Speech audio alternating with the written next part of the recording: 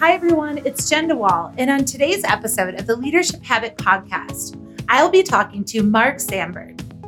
For those of you that don't know Mark, he is the president of Sanborn and Associates, which is an idea studio dedicated to developing leaders in business and in life. Mark is an international best-selling author, keynote leadership speaker, and noted expert on team building, customer service, and change. He is the author of 9 books, including the international bestseller, The Fred Factor: How Passion in Your Work and Life Can Turn the Ordinary into the Extraordinary. And it has sold more than 1.6 million copies worldwide. On today's episode, I am going to be talking to Mark about his newest book, The Intention Imperative. Enjoy. Hi, everyone. It's Jen DeWall, and today I am going to be interviewing Mark Sanborn, and he is going to be talking about his latest book, The Intention Imperative. Mark, thank you so much for joining us on the Leadership Habit Podcast. Well, thanks. And I've loved my association with Presscom over the years. It's gratifying to know that a lot of the ideas I've recorded are being taught wherever Presscom does business. Yes, and we are so happy, and you've influenced and inspired so many of the leaders that were participants in our program. And so we are so grateful for what you were able to do to help improve and create stronger leaders internationally. So Mark, we're going to be talking about your newest book, The Intention Imperative. And out of curiosity, for our listeners that may not be familiar, what is intentional leadership? And how did this become the topic that you're focusing on your book? Well, for the past 30 plus years, I've worked in leadership development. And one of my goals has always been to write little books about big ideas, or to take big concepts and make them easy to understand. And that means that you go to what I call the irreducible minimums. I've always been curious and often been asked, what's the one thing all successful leaders have in common? And for years, I honestly couldn't answer that, because I've worked with so many leaders that did it so differently. They had different styles or personalities or approaches. But I started to realize that there was something that all unsuccessful leaders had in common, and that was that they were either unclear about what they were trying to accomplish, or they were clear about what they were trying to accomplish, but they weren't doing the right things every day to accomplish it. And so this got me to thinking about what I have come to call the intention imperative. And that is being crystal clear about what you're trying to achieve and taking the right action every day to achieve it. Now, that sounds very simple, but I'm a big fan of simplicity. Occam's razor said, the theologian said, make things as simple as possible, but no simpler. And that's what the intention imperative is. Because there's really only 4 kinds of leaders. If you don't have a vision and you're not taking the right action, that's really no leadership at all. But if you have no vision and you're taking a lot of action, and believe it or not, there are some leaders that just, they're busy, but they're not focused. That's what I call wheel spinning leadership. Now, if you have a very clear vision, but you're not taking the right action, then that's wishful leadership, because you can see it, but you're not going to achieve it. It's only when you have the vision and you're taking consistent action to achieve it that you're an intentional leader. And that's really the premise of the book. Vision with intention. And you're right. I mean, we see that all the time within leadership, that they may have that vision in front of them, but they don't necessarily combine that with the intention. And so it doesn't move the needle to where they want to go and grow. It's what I call the triumph of operations over objectives. Sometimes we get caught up in what we're doing, even if what we're doing isn't creating the right success.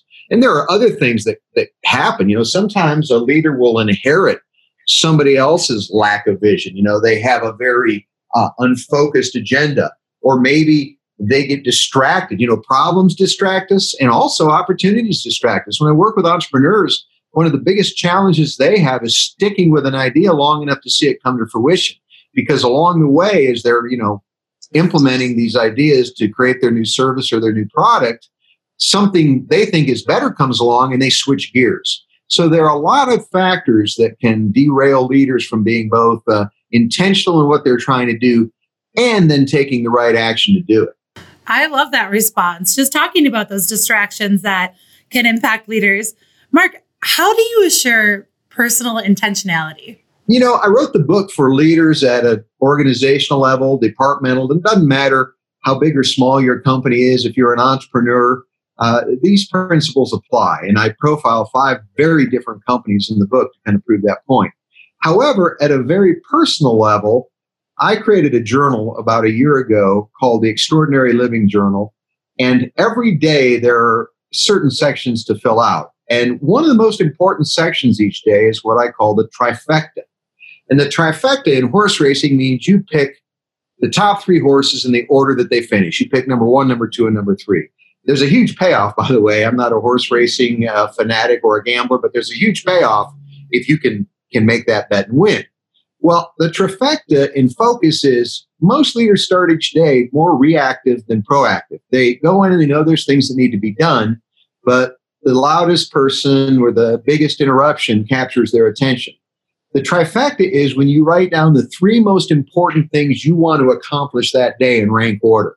And the reason you want to rank them is because you don't want to go for the easy, low-hanging fruit. Maybe number 3, you could get done, but you never then start work on number 1. So you start with your highest priority. If you accomplish that, then you go to the next, and then finally to the third.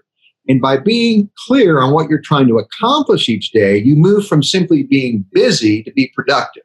And you are no longer at the whims of whatever happens because you have a very clear agenda of what you're trying to accomplish. And that's what I would call intentional leadership at a very personal level.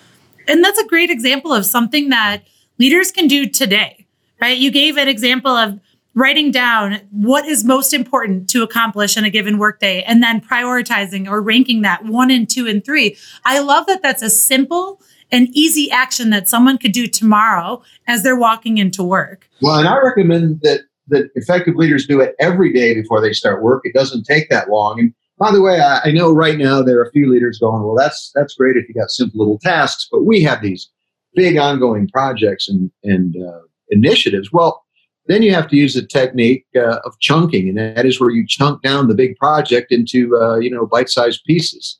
And maybe the most important accomplishment of the day would be meeting with the, let's say, lead engineer on whatever this new initiative is and getting a progress update.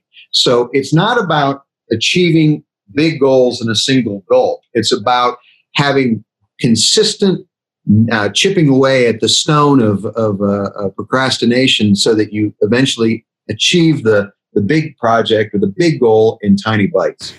That's great. So we talked about, or you just answered how you can assure personal intentionality. How do you assure organizational intentionality? Well, it begins with the leadership being clear and then communicating 2 things. Number 1, what it is that the big agenda is, what it is we're trying to achieve. And then number 2, making sure that people are doing the right things to achieve it. Very often we have strategic planning retreats. They often happen in the fall or towards the end of the year. We go to a nice offsite, we hire a facilitator, and he or she helps us produce a 25-page document. We make it into a PDF and then distribute to everyone on our team. And few people read it, most people don't, and then they instantly go back to doing what they did yesterday. In other words, if you don't refocus your team, you repeat your past performance. And that's the reason why intentional leadership can fail when it isn't communicated all the way down to every individual in the organization. We know what we're trying to achieve and we know what we need to do as leaders. But one of the jobs of leadership is to get the people doing the work focused on doing the high priority and the right things. And you will always perpetuate past performance if you don't refocus people and say, in the past you did this, but if we're going to accomplish this new initiative, this new goal, you're going to have to change your behavior and allocate how much time you do these things each day. So that's how you make sure that you translate it down all the way to the lowest levels in the organization. And I love that. It's all about that reframe. How do you get people to recognize that strategic goals have evolved and that if they modify their behaviors just in this way, they can better support the accomplishment of that goal? I love that it's another opportunity to clarify those expectations for people, because that is a place where, especially a lot of the millennials that we happen to work with, they want that understanding of what they're working for and how their job ties back to that big picture. And so this looks like an opportunity to just really help everyone be intentional into that strategy. Whereas right now, sometimes people don't always get that opportunity, or they may not have that same visibility, so they don't understand how they influence it. For anyone listening to the podcast that thinks this is maybe not concrete enough, here's an easy phrase. You've got to go from the what to the how. Everybody needs to know what, but then they need to know specifically how. If you ask somebody to do something and they don't know how to do it, or they can't do what needs to be done, it doesn't matter how motivated they are, they won't succeed. So I like to get people refocused on, if this is where we're going, how do we get there? So it's not enough to know the what. You've got to also help people with the how. That's great. Hi, everyone. It's Jen. I wanted to pop in and share with you a little bit about what Crestcom does and how we can help you thrive as a leader. Do your managers know how to build an effective team? Can they create an environment where teamwork is encouraged while setting appropriate benchmarks and delivering projects on time? Are they able to align expectations so their team works effectively towards common goals?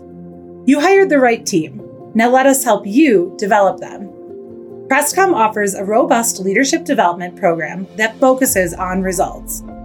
Each month, participants learn and apply key leadership skills and tools that will unite teams and drive organizational growth.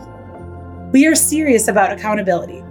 After each class, we help participants apply these leadership skills in group coaching sessions. So are you ready to take leadership development to the next level? Contact us at crestcomleadership.com to learn more about how we can help you. Now back to the podcast. So in your book, The Intention Imperative, you talked about 3 major shifts that leaders need to make to be successful. What are they?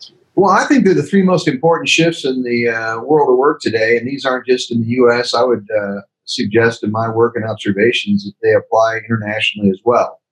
And the first is the shift from motivation to inspiration. Motivation is important, but it's not enough. Now, here in the United States, 84% of millennials say they'd rather do work that matters than receive professional recognition. And that speaks very loudly to this idea that people want a purpose in their work. They don't want to just do things and get paid for them. And by the way, motivation provides you a motive for doing something, whether it's a salary or a bonus or a perk. I say inspiration is motivation to the power of purpose. It's where you link the motives that you have to the higher calling that your organization serves. I just recently had the pleasure of speaking for St. Jude Children's Research Hospital, their leadership, one of their leadership program commencements. And when you look at what's being done in healthcare, and then you couple that to how they're able to provide services free of charge to children with serious cancer, and how they have over the years dramatically increased the survival and success rate of that treatment. That's a far more powerful motivator than simply saying, I work in the cafeteria, or I'm in janitorial, or I do maintenance, or I'm a researcher. We all have motives for what we do every day, but when they're tied to a much higher calling, a bigger purpose than ourselves, then we're inspired. Right. And which is what I believe so many people want. They want to feel inspired and that connection with their work, so they can feel that their time invested there is that they have that return. And maybe that return is just that feeling of doing something great. Maybe the return is doing something bigger than they ever thought they could. What about the second major shift that leaders would make from structure to culture? Yeah, there's very few words more discussed in business than the word culture, and there are very few concepts less understood. Structure is the shape of your organization. It's your org chart. It's the process for how things get done. But culture is really the flavor or the style of how things get done. Culture is a combination of everything we think and believe that results in what we do and accomplish. And it's very pervasive. It covers so many things, but ultimately it's about having everyone on the same page, not just in terms of the job they do, but what makes the culture, their tribe, their their organizational membership. What makes it unique? And a lot of organizations today, they have a culture by design. It can be toxic, it can be positive, or excuse me, they have a culture by default. It can be toxic or positive if they're lucky. But what I talk about in the book are the levers that you use to design and create the right kind of culture. And one of my favorites is that when we hire people, we often only hire for function, but not for culture. If you have 3 people that you're hiring for your accounting department, you could just hire on who's the best accountant. But what if the best accountant is the kind of person that goes against the grain of what the accounting department's about? The accounting department's very service-oriented, and they're very enthusiastic. And this hotshot accountant is a very negative person who wants to be left alone. If you hire for function only, you end up with someone that takes away from your culture. And so you've got to keep culture in mind, not just function when you hire. And so it goes back to that. I think it's, I've heard this a few times before, but just hire for that. I think, and it's actually from something I learned from you, which is hire for attitude and train for skill. Is that right? Exactly. And that doesn't mean that skill isn't important. Most skills can be taught. Attitude's very, very difficult to teach. And if you hire someone who is positive and receptive and hardworking and enthusiastic, even if they don't have all the skills they need to be successful, you'll be able to teach them and they'll be able to learn them in fairly short order. If you hire somebody that has the right skills but doesn't have the right attitude, you'll never see that person fully engaged and you'll never enjoy the benefits of those skills. And if you've ever tried to, as a manager or a leader, if you've ever tried to change someone's attitude, I'm not saying it's impossible, but I'm saying that it's so difficult and frustrating that most people give it up.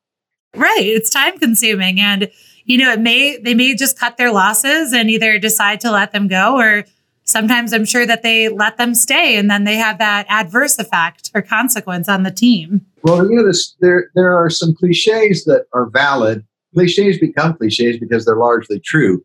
And probably most of your listeners have heard this old bromide, you have to hire slow and fire fast. But the reality is most organizations hire fast and fire slow.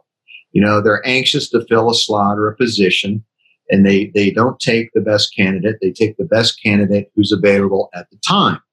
And then if that person doesn't excel or doesn't do well, instead of cutting their losses, they say, wow, I would hate to go through this hiring process again. The onboarding costs time and money. We've just got this person settled into their role, and maybe they're not doing a great job, but let's hope against hope that we'll be able to, to bring them around. So you should hire slowly and fire quickly, but most organizations do the opposite. That's such a great line to remember for anyone that's listening to this that does hiring, knowing that just taking your time to find that right fit will be the best thing that you can do for yourself, because it can avoid having to fire someone down the line. So I know I went a little bit on a tangent there, but let's go down to that third major shift that leaders make, the shift from experience to emotion. Yeah, my friends Pine and Gilmore wrote the book, The Experience Economy. It's one of my favorite business books of all time. And they talked about how to go from, commodities to products to services to the bigger picture. And that is how to create the right kind of experience for your customer. And I respect their work greatly. I've learned much from them. But in my own work, I've noticed that in my mind, there's something even more powerful than the customer experience. And that is the customer's emotions, how they feel about the experience. And I like to kind of summarize it by saying, maybe your goal should be every day in your interactions with customers or clients is that at the end of the interaction, they would think to themselves, you know what, I'm happier I did business with him or her than I was before I did business with him or her. In other words, you create, and it's a simple and it's only one of many emotions, but you create a very positive emotion because happy customers, happy clients, they buy more. They're easier to service. They tell others. Good things happen when people have a positive emotional state. The problem is most businesses do not design and deliver for emotion. They design and deliver for experience. Now, it's possible to have a good experience and still not be happy because you might have had a good experience, but it might not have been the experience that you wanted. Now, the cynic would say, well, then it wasn't a good experience. No, the company might have provided a really good experience, but you didn't leave happier. You left disappointed. I mean, it's like getting a good meal and the food's really good, but the service is really slow. And so it's about how people feel at the end of the transaction, how they feel at the end of the interaction that matters most. And in the book, I talk about what are those primary emotions that we should be trying to create. And by the way, this applies to the people that we lead, the people that work with us, not just the people who do business with us. What one of the 3 shifts that leaders have to make do you feel can be challenging or the most challenging for a leader? Well, all 3 of them. I mean, some leaders will just naturally be predisposed to make some of those shifts easier, but I don't want people to think in a vacuum, because I say that culture is the engine, inspiration is the fuel, and positive emotion is the product. So these aren't just 3 arbitrary changes. They're interrelated or interconnected. And so you really need to look at all 3, because I don't think you're going to inspire your employees in a negative culture. I don't think you're going to create a positive emotional response from customers if you've got unhappy employees. So they all 3 have to fit together. And the good news is it's impossible to be perfect in all 3, but it's very easy to improve in all 3. And that's what I try to do in the book. I don't just talk about what to do. I get very specific, how to inspire others, how to stay inspired, which if you're a leader is a challenge. I talk about, how to elevate the experience to deliver positive emotions. I talk about the 5 levers for creating and maintaining culture. So this isn't just an abstract, wow, these are interesting ideas and we'd be good to do this. I talk very specifically about how to do it.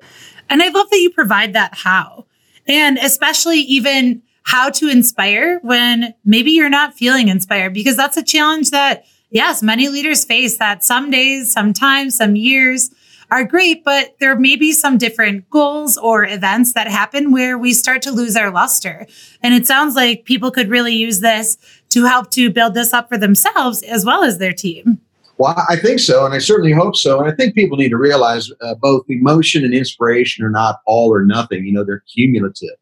And we're all disappointed every day. But what we hope for is that we have more pleasant surprises and happy moments than disappointments. And so we kind of net out to the positive side when we do. And even when we make mistakes in serving customers, even though they're temporarily unhappy in a kind of crazy way, that creates an even better opportunity to make them happy again. So I'm not a Pollyanna. I know that leadership can be and often is very challenging and frustrating. But by doing some of these things, you stack the odds in your favor so that the net balance will be more inspiration and more positive emotion and a better culture than if you hadn't taken on the challenge. Hi, everyone. It's Jen. I wanted to pop in and share with you a little bit about what Crestcom does and how we can help you thrive as a leader. Hey, Leadership Habit listeners. Are you looking for a proven program to improve your management team's communication skills and create happier and more productive employees? Are your leaders able to take your strategy and break it down effectively for their teams to achieve your vision? Are they able to inspire and motivate their employees to produce real results and meet daily demands? We know that great managers don't happen overnight. Partner with Crestcom to help develop your team and obtain results. Whether you are looking to improve employee engagement and reduce turnover or cultivate a more inclusive culture, our intensive leadership development program provides a diverse set of tools and essential skills for leaders to thrive in today's workforce. Contact us at crestcomleadership.com to learn more about how we can help you. Now back to the podcast. Mark, what do you think are some of the challenges that people have? Like, why aren't they doing this today? Why aren't they going from motivation to inspiration or structure to culture? What do you think is holding them back from making that shift? Well, there's always awareness, and that is that most leaders, they're in the trenches. They're busy running businesses and organizations and serving employees and customers. What I get paid to do in my work is to think about and to observe and to study and to research what's going on in the world around us. If a leader had as much time to think and study as I did, they would probably come to similar conclusions. But what I've done is I've said, look, I'm going to, I work with anywhere from 50 to 60 different clients a year. and I've been doing that for over 30 years. I'm going to take what I've been able to observe and learn and teach you. And hopefully when people read the book, they'll say, I didn't think about that, but it makes sense. And that's where you go from lack of awareness to awareness. Then the next thing is you've got to be willing to put forth the effort. And that means you have only so much energy in the day, and you've got to design your day in such a way that you'll know what's highest priority, what matters most, and what will produce the biggest bang for your buck. And so you're going to have to think a little bit about, okay, how am I going to do these little things that will make a big difference? Because the application is always a little more difficult and challenging than the simple aspiration. Absolutely. No, and I appreciate that, like that feedback and that insight, knowing that tiny little steps, right? Again, it sounds so easy. It sounds so simple, but it is looking at what are the small actions that we can take to change our long-term or our end goal to actually make a lasting and a long-lasting change. Exactly. What was your greatest aha moment as you were doing research for this book? Did you have any personal aha moments where you're like, this is it? Like after you've been in this leadership development space for, over 30 years, what was the aha moment for you? Well, there were two big aha moments. The first was where the concept of the book crystallized. I have 4 colleagues. We did some consulting and business development together for a few years. We called ourselves 5 friends because 5 of us were great friends for many years, and we worked with some businesses to help them grow their businesses and increase their success. And I'll never forget, a couple of years ago, we were at a 2-day meeting in Phoenix, and we were just going around the room and asking these business owners and leaders, what are the biggest challenges you're facing? And it dawned on me that they lacked clarity either in what they were trying to do or in how to do it. And I thought, and there were people in diverse businesses and occupations. And yet the problem was the same. And that's when it struck me that this was the irreducible minimum. Clarity and effort is intentionality. But then the second thing that struck me is I fleshed out these 3 shifts. As I fleshed out what it meant to be an intentional leader, I targeted 5 very, very successful organizations. Savannah Bananas. It's not even a minor league baseball team. It's a summer college league. And their players don't get paid. They actually stay in the homes of people in the Savannah, Georgia community, and they play games against other college teams. And the Savannah Bananas have sold out now 70 consecutive games when most minor league baseball teams have a hard time doing that. And I talked to their owner, Jesse Cole, and studied what he did. And they say, we throw a circus, and during the circus, a baseball game breaks out. And so they really understand how these principles apply to entertainment. And then I spoke with my friend, Dr. Nito Cubain at High Point University, one of the most successful, fastest growing universities in the United States today, the premier life skills university in the United States.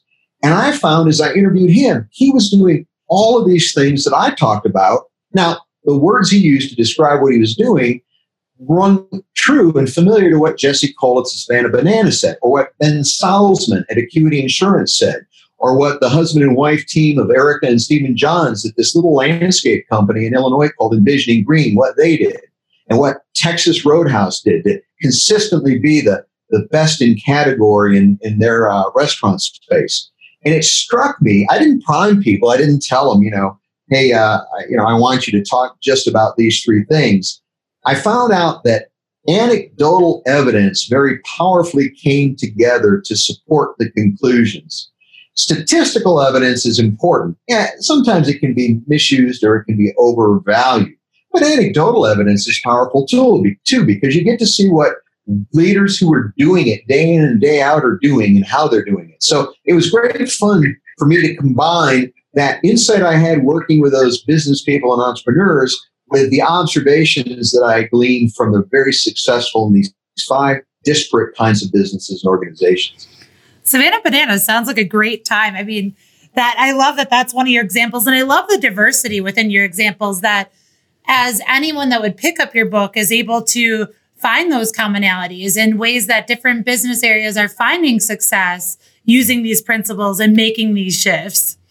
Yeah, I don't want anybody to read the book and say, well, that doesn't apply to me, I'm a small business, or that doesn't apply to me, I'm a service business, or that doesn't apply to me, I'm a manufacturing business.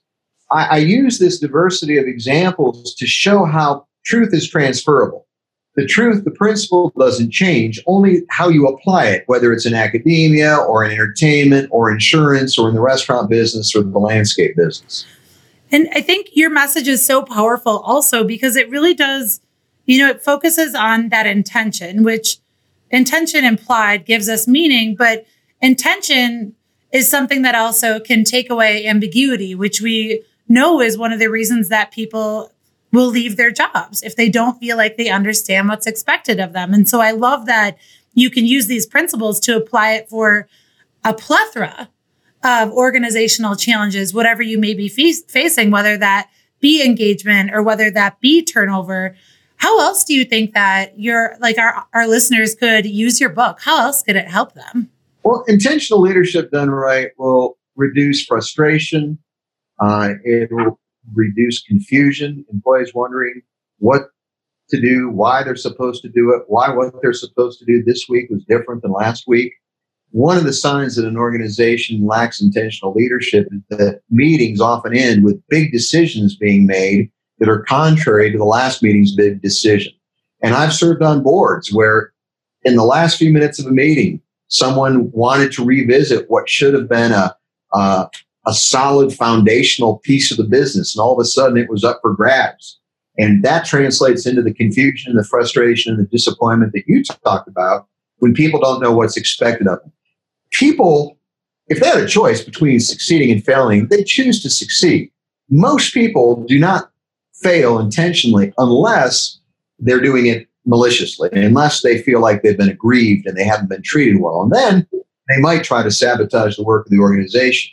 But if you operate from the premise that most people want to succeed, I know I do, you do, Jen, then the question becomes, how do we help people succeed? And this is one book, and there are a lot of books, good books written every year, but this is one book that says by being intentional, you'll help people in your organization as well as yourself be more successful.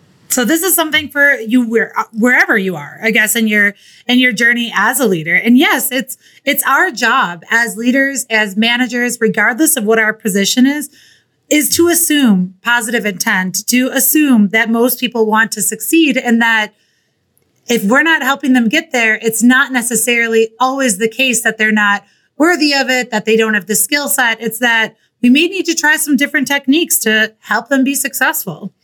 Well, and I don't write about politics in the book. I follow politics closely, but I do not believe it is my calling nor my brand to delve into that really messy specter right now where people are so mean-spirited and uncivil. But I will say this, it's interesting. We elect politicians based on what they say they'll do, but we don't get to see if they're successful till after we've given them the job. The reality is a lot of political leaders, their intention is to get elected, and they say and do things to get elected that may or may not come to fruition after they're in office. And we as voters have to learn to recognize what the true intentions are of the people who are elected to office. They make promises in advance, but we don't get to vote again for 2 or 4 years, depending on what kind of office they hold, on whether or not they fulfilled their promises. So I say as kind of a side note, look at what the real intention of someone is. And regrettably, in the current political system, before a leader can try to do anything, they have to get elected. So that becomes their primary intention. And regrettably, sometimes a few of them make promises and commitments they're unable to keep. How can we tell if someone is being authentic with their intentions? Or what type of tips or advice would you give for someone to determine the authenticity of someone's intention? I'm married to an HR director, and I've learned a lot from her. And Darla has always said, past performance is the best indication of future performance, not current promises or current commitment, but past performance. Now, that doesn't always mean that past performance will translate into a new sphere. Again, about when it comes to politics, if you take somebody that comes out of a non-political background that's been very successful, they may be challenged to learn the political process. In other words, the skills that made them successful in business or philanthropy may or may not transfer right away.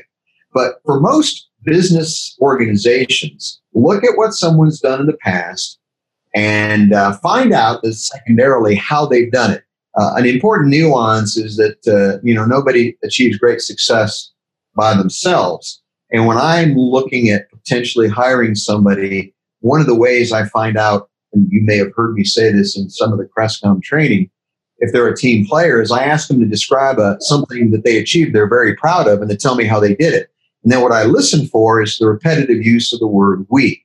I'm very leery of the person that says, well, I was the quarterback of the football team in high school and we won state championship and I threw for more yards, blah, blah, blah. Because he is basically discounting the other 10 players on the field that enabled him to succeed. So I'm always looking not just for what people have done in the past, but how have they done it? Have they destroyed relationships? Have they burned out others in the process? Or have they been a good team player? I love that. And it's a great tip for just how we actively listen in interviews. How does this person provide that example? Are they an I or are they a we? Going back to talking about the culture and trying to find that right culture fit. It sounds like that's something that our leaders can use that ties right back to from structure to culture mindset shift that our leaders need to make. Yeah, and I think we need to understand that impressing people is a head game, but influencing people is a behavior game. Leadership isn't just about what people think of you, although that's obviously important as it comes to credibility. Ultimately, leadership is about influence. And that is, are people better because of you? Do they perform better and achieve more? Are their lives better? And that's really the difference between impressing people and influencing people. And that's our goal, to influence. And I know that you've influenced many people by talking about your book today, The Intention Imperative. I just have to wrap up by asking you the one question that we close every single one of our podcasts with, and that is, what is your leadership habit for success? Or said another way, what habit do you do consistently, repetitively, that you think you attribute your success to? Well, that's a good question because I just wrote a blog and actually recorded a video version of the blog called Rise Early and Play Fast. And I've observed the most successful people tend to do two things. When George W. Bush gave the eulogy for his dad, George H.W. Bush, he said, my dad liked to play fast. He liked to golf fast. He liked to drive his boat fast because he wanted to fit as much into each day as he could. He wanted to get on to the next activity, the next project. And of course, this is one of the great leaders of the last 100 years that he was speaking of. And then my friend Harvey Mackay, who wrote Swim with the Sharks Without Being Eaten Alive, he's in his 80s. And Harvey says, I can't sleep fast enough. He said, I get up in the morning excited because I got things I want to do. Dr. Nito Kubain gets up at 4 a.m. in the morning and he reads for 2 hours before he goes on a walk. That's how he prepares to go into work. So that's what I do. I get up early and I play fast. I am an early riser. Now, that doesn't mean I deprive myself of sleep. I'm a big believer that you have to have enough sleep to be healthy. But I get more done by rising early and playing fast than I do by staying up late and taking it easy. So that's my favorite leadership habit of the moment. Rise early and play fast. I love that. Well, Mark, thank you so much for joining us on the Leadership Habit Podcast. I've really enjoyed talking with you today. Thank you for tuning in to today's podcast episode with Mark Sanborn. I hope you really enjoyed hearing all about his new book, The Intention Imperative. To purchase Mark Sanborn's new book, you can go to intentionimperative.com, Amazon, or follow the link in our show notes. Thank you for listening. Until next time.